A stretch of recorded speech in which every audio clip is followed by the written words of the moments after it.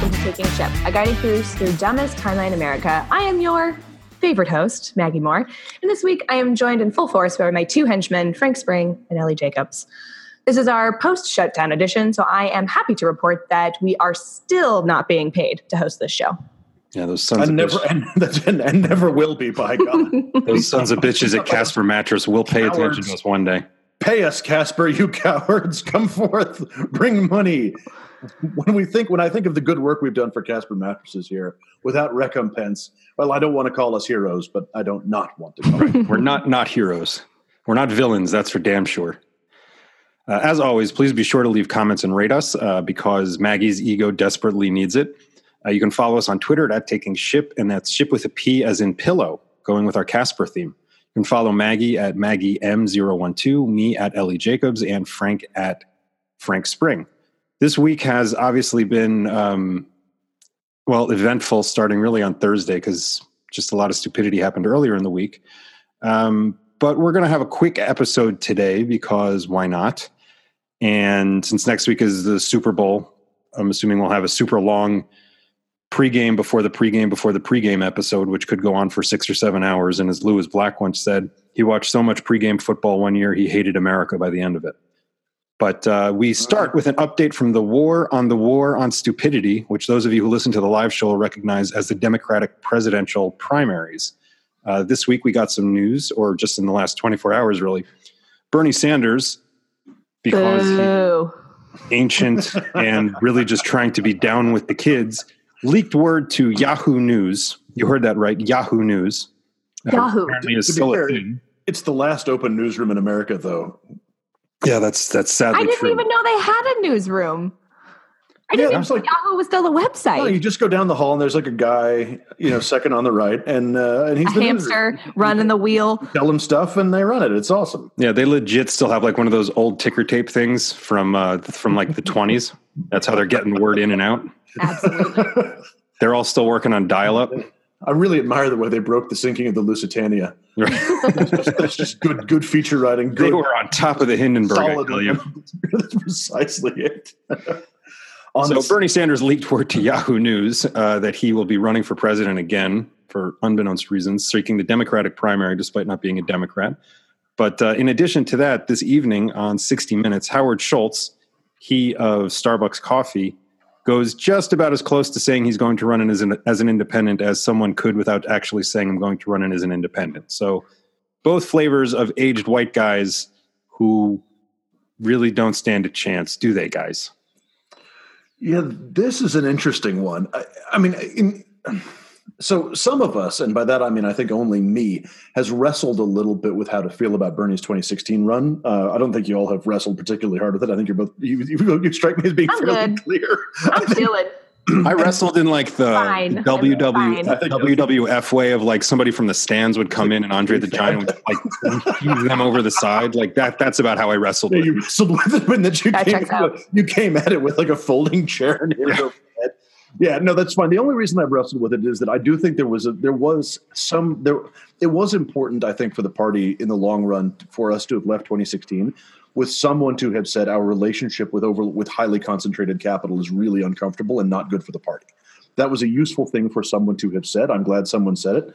I'm not crazy about the messenger, and I'm not crazy about a lot of other things. At what cost? Well, quite. So, I mean, at what cost? That is such a phenomenal response, Maggie. Perfect response. At what cost not doing it though would be the other would be my counter. But anyway, rather than relitigating 2016, as much fun as this is going to be, the knock on Sanders, it always seemed to me, and this is a knock that's similar to the ones delivered to Jeremy Corbyn, is that these guys they appear to be very altruistic. They talk a lot about the class struggle and and how important it is to orient policy toward working people, and yet there is a knock that is given to both of them is they're both quite vain, and these are guys who have held the same politics basically for 40 years unchanging, and the cycle of politics has come around back to them. This Sanders run seems to me to suggest that is true about him. Because he has, whether we want to admit it or not, his candidacy in 2016 fundamentally changed Democratic Party politics in the sense that it created space for what is now emerging as the Democratic Party, as a standard part of the Democratic Party platform. Like, we're all out here talking about Medicare for all. A lot of us are out here talking about free college. A lot of us are out here talking about, tax rates that make sense and look something like what you might have in a functioning economy. All of that, I think, is in part because his campaign created space for all of that. He has done his job. He has no shot at winning, and yet he's coming back because he doesn't know what else to do with himself. Because there is nothing else to do with himself. And like, it's not like no one was talking about, maybe no major candidate was talking about this kind of stuff, but there's been people that have been working in politics that have been fighting for stuff like this for a long time. And if Bernie was so capable of actually getting this stuff to happen, maybe his name would be on more fucking legislation in the seat that he's occupied for, 50 gajillion years. So I just want him to go away and continue to do nothing as he has done for 30 fucking years in the same place.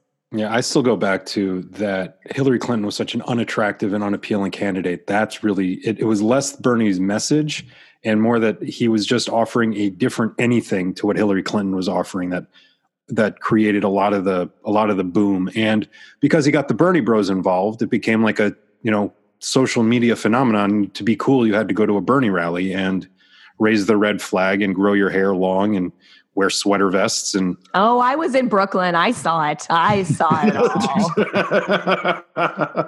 I do think it's kind of interesting though that like the two older, like ungainly white guys are sort of like, we're not like your average establishment. We're a cool establishment. Like, It's very, how do you do, fellow kids? For the both of them. I'm from the same state as Fish and Ben and Jerry's. Oh God, no. Yeah. And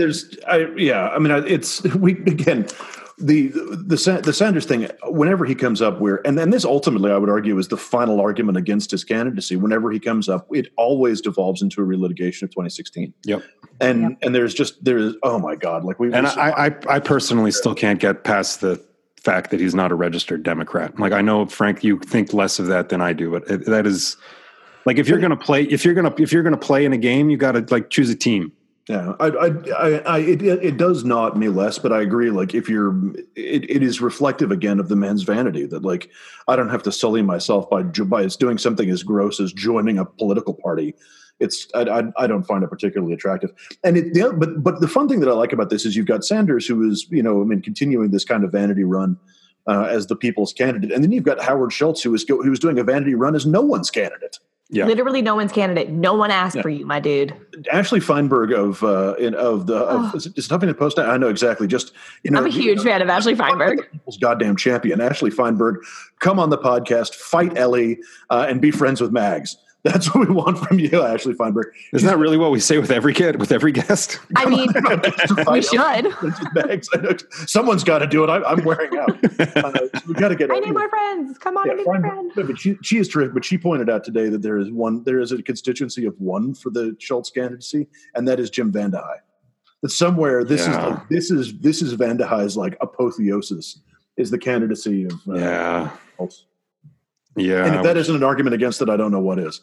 Yeah. I mean, it's just because that Axios will pay attention to him, which means like the chattering class will pay attention to him and it'll become a thing. Which is going to be so fucking stupid. I can't believe it. It's just phenomenally stupid. Extremely looking forward to this overly burnt and not that great overpriced candidacy.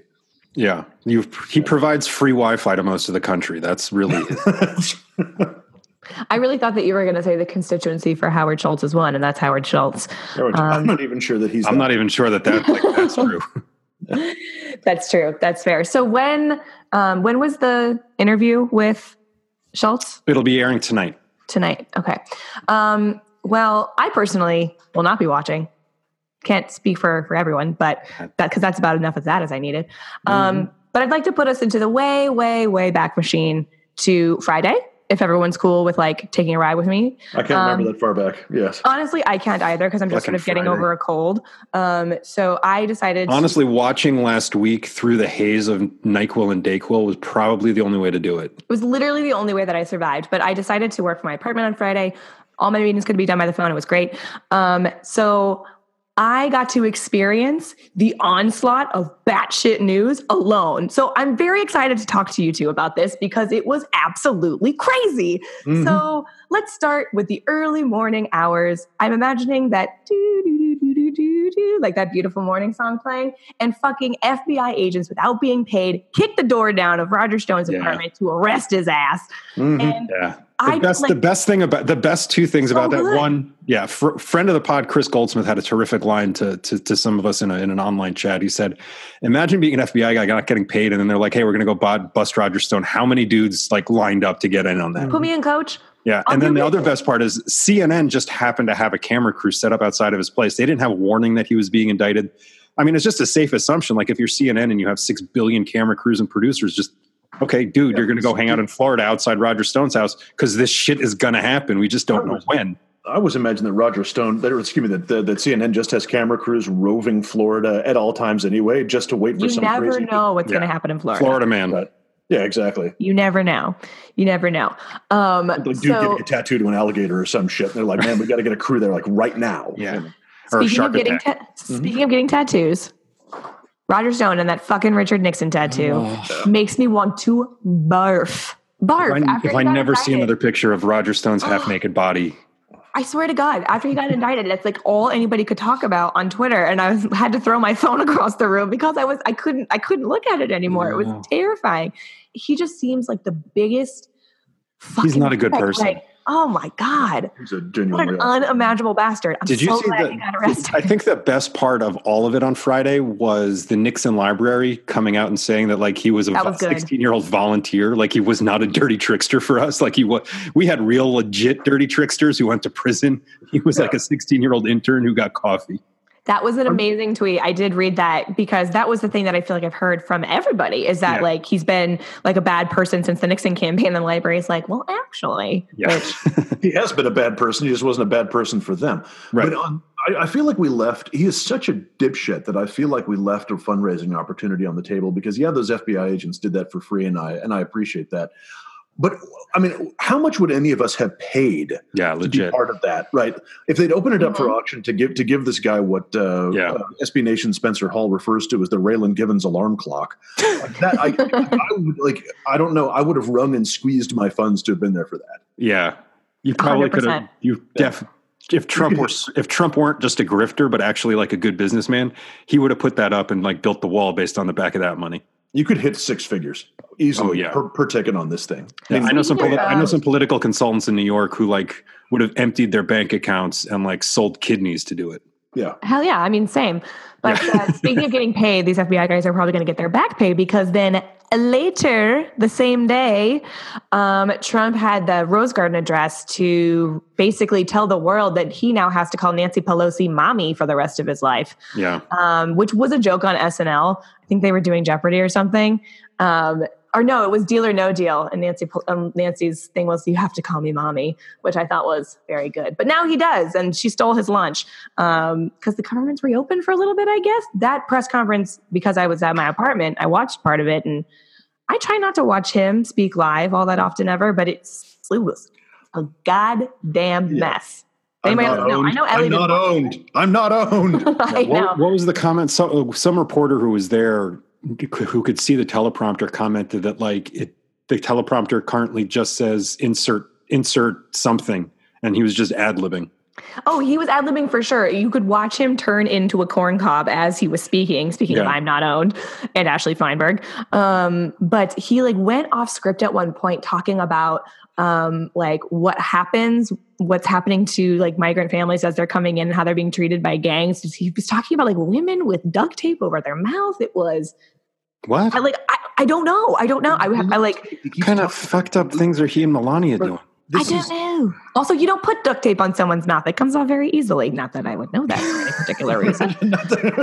But not if their hands are bound, man. I have it on good authority that you can just like slobber it right off. No, listen, we've got to get to the bottom of this thing. All right, listen. What are we talking about? Who's using painter's tape? I know it seems weak, but it actually doesn't. No, I think that David Roth, friend of the podcast, friend of our hearts. We got to get that dude back on. A terrific piece for Deadspin. On this very subject. And he talks about that and so I will not neither quote nor paraphrase him. You all should just read it. It's David Roth that came out on Saturday. It's called You Can't Get There From Here. Yeah, we'll put it in the notes. Yeah, it's so good. But basically, and his sort of, that thing about like, traffickers bringing women across with blue tape across their mouths. Like, as with so many of the things in Trump's life, you just have no idea where it could possibly have come from. Like, did Lou Dobbs honk it at him at some point? Like, did he see it in a movie? Like, the man's brain is porridge. Yeah, I mean, like, I'm watching 24. A lot of 24. Yeah, a lot of 24. We pretty much know that he watches Fox and Friends. He talks to Mark Meadows. He talks to Sean Hannity, and that's pretty much like, I guess Jared like comes in and like kisses his boots every now and again, but like, I don't think he's really talking to anybody else. He's getting his news he's getting everything that and Stephen Miller. Melania sure as shit isn't talking to him. Tom Barrack's ducking his calls. Who wouldn't? Yeah. Ann Coulter basically called him a wuss, or did call him a wuss, didn't she? Call him a wuss, yeah. She did. She fully did. After she insulted George H.W. Bush, who flew 53 missions and got shot down. Yeah, exactly right. Yeah, this dude spent a fair amount of time in the Pacific Ocean, more time in the Pacific Ocean than anyone would like to spend outside of a boat. Yeah, because his plane got dropped, and yet here's Ann Coulter. Oh man, the fact that like it's President Coulter is like calling the shots behind this. It hurts. It's not even that it hurts the brain. It hurts like parts of my soul I wasn't really aware of. I know I'm super late to the party, but I read that nickname of hers is Coultergeist, and man, that's good. I like that. Actually, that makes the parts of your soul that hurt, that's a little salve, for that. That makes it feel a little better. Yeah. Do you guys remember there was a great GIF after the president and his entourage were in Saudi Arabia during the sword dance? A bunch of Saudis surrounded Steve Bannon, and he has like the GIF caught his reaction of just like sheer terror. Yeah, he's pissed himself. Right. I would like to see Ann Coulter's face anytime she's around anybody who's not a fellow white supremacist neo-Nazi. I imagine it's the same look. Much it. So back to this. So Trump gets owned. His teleprompter stops, and he has to add. Not just owned. He got just brutally owned by both. He's getting it from all sides now, because the right is furious that he's betrayed them and caved. And that's such a beautiful thing to watch. I love how, like, with one speech, like, everyone's mad at the same person. That unity is really lost in today's political time. It really is. I mean, he united the right and the left in a way that no previous president has been able to. There's nothing to rebuild community like contempt. And boy, we've certainly had a lot of that. By the way, this is something we haven't had a chance to talk about, but it's old news, but I do have to bring up the president of the United States serving somewhere between 500 and 3,000 hamburgers, or indeed hamburgers, to the Clemson Tigers college national football championship. And I want to bring it up for a specific reason. It's related to the shutdown, and it is this. This is an insight actually of my wife's that I think is really, really sharp. That dinner that he did, where he served them all like just piles of fast food and like gave the college football champions a bad case of the runs, or indeed a bad case of the Hogan Gidleys, as we're now going to call it. That probably lengthened the shutdown for a simple reason. What Trump hates most about the shutdown personally is the fact that hated most about it is that he couldn't leave the White House, right? Even as much as his brain is porridge, like he is showman enough to know, like, the first time during the shutdown that you're pictured at Mar-a-Lago, or the first time you're pictured on the golf course, or wherever, all the places he likes to go, while the government is shut down, you are absolute toast. Like, there's no way to spin those optics. So he's stuck in the White House going crazy, not able to do the thing that he loves to do, which is what he thought the presidency was, which is going around to large numbers of very appreciative people, or people who he thinks are appreciative, and saying, nice to see you, have a great time. That's all this guy wants to do with his life, and that's all he thought the presidency was going to be. It was just like huge rooms of people being like, you're the president. He's like, great to see you, have a great time. And he was able to do that with the Clemson Tigers, and he's so, so happy. And the fact that he got that fix, I think, lengthened the shutdown by several days. Could be. Honestly, that's, like, to be glib about it, that sounds a little bit more like what people expect of the first lady. So Melania should be president, and he can do all that other stuff. Oh yeah, that's honestly, right. If you completely, yes, actually, I'm thinking through the implications of it. Sure, let's do it. Let's make Melania the president of the United States. Could it get any worse? No. So speaking of championship teams, there was a fantastic, just monumental diss. So the Golden State Warriors refused to meet with Trump at the White House last year because he's a racist and none of them wanted to meet with him. So what was it? Sometime this past week, they met with Obama and took like a group picture. It was fantastic. That was awesome. Yeah. Steve Kerr and those guys know what's up. Yeah. Yeah, has there ever been? And I know there are people who are tired of them, and there are obviously people in the Golden State Warriors. I'm thinking specifically of Draymond Green, but probably several others who were sort of weird and dysfunctional and probably deeply unpleasant. But I can't think of a dynasty this powerful that has also managed to be at least marginally likable. Like the fucking Patriots are just just unsupportable and dreadful. Alabama getting crushed by Clemson was satisfying in part, but again, not particularly likable except for deep fans. Like the Warriors are a fairly accessible dynasty, actually, by dynasty standards. Oh, people really love the Bulls, but they didn't take not positions. So much a dynasty, though. But also, I was thinking, did people like Genghis Khan? How were we feeling about the Ottoman Empire? When you were talking about dynasties, I wasn't ready for sports ball. Yeah, where were we on the kind of the Romanovs?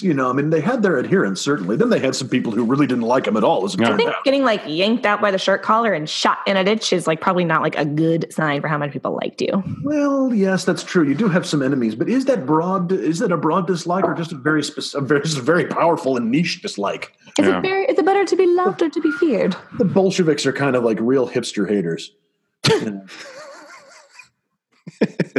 They were also extremely online before the internet was created. So, Yeah. I do not recommend the Amazon Prime show, The Romanovs. Well, speaking of large and sprawling empires, Frank, help me. What's happening with Brexit? Thank you for that segue. Yes, excellent. This is good. So what is happening with Brexit is it's all coming down. This could be its own episode. Obviously, I'm not going to spend a lot of time on this one, but I want to bring up Brexit now for a specific reason, which is the complexity of this issue is crystallizing, or the complexity of Brexit is crystallizing down to one issue, and that issue is the Irish border. What we are seeing is that the absolute sticking point on this right now appears to be, quite simply, that Ireland, and as a result, the rest of the EU, because most of the deals that need to be made with the EU would have to be approved by all 27 member nations, of which Ireland is one. Ireland and the EU are emphatic that there will be no hard border between Northern Ireland and the Republic of Ireland. As some of you may know, there was a little bit of trouble with the last one they had, more than one trouble, actually, and it lasted for quite some time. So they are adamant that this not happen.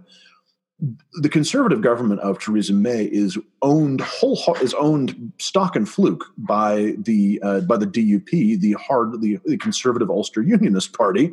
I love the irony that the British Empire is now run by a bunch of Irishmen. It's now run by the Irish. Yeah, that's exactly right. The fate of Britain now rests with the Irish. Boy, talk about being owned.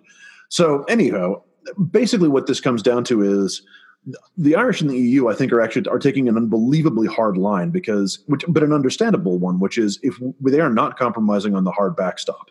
They know that if Britain crashes out, there will be, or the hard border, as they call it. They know that if Britain crashes out, there will be a hard border. That's the default. What will happen is these will suddenly be two very separate countries without any meaningful links, and the hard border will go back up.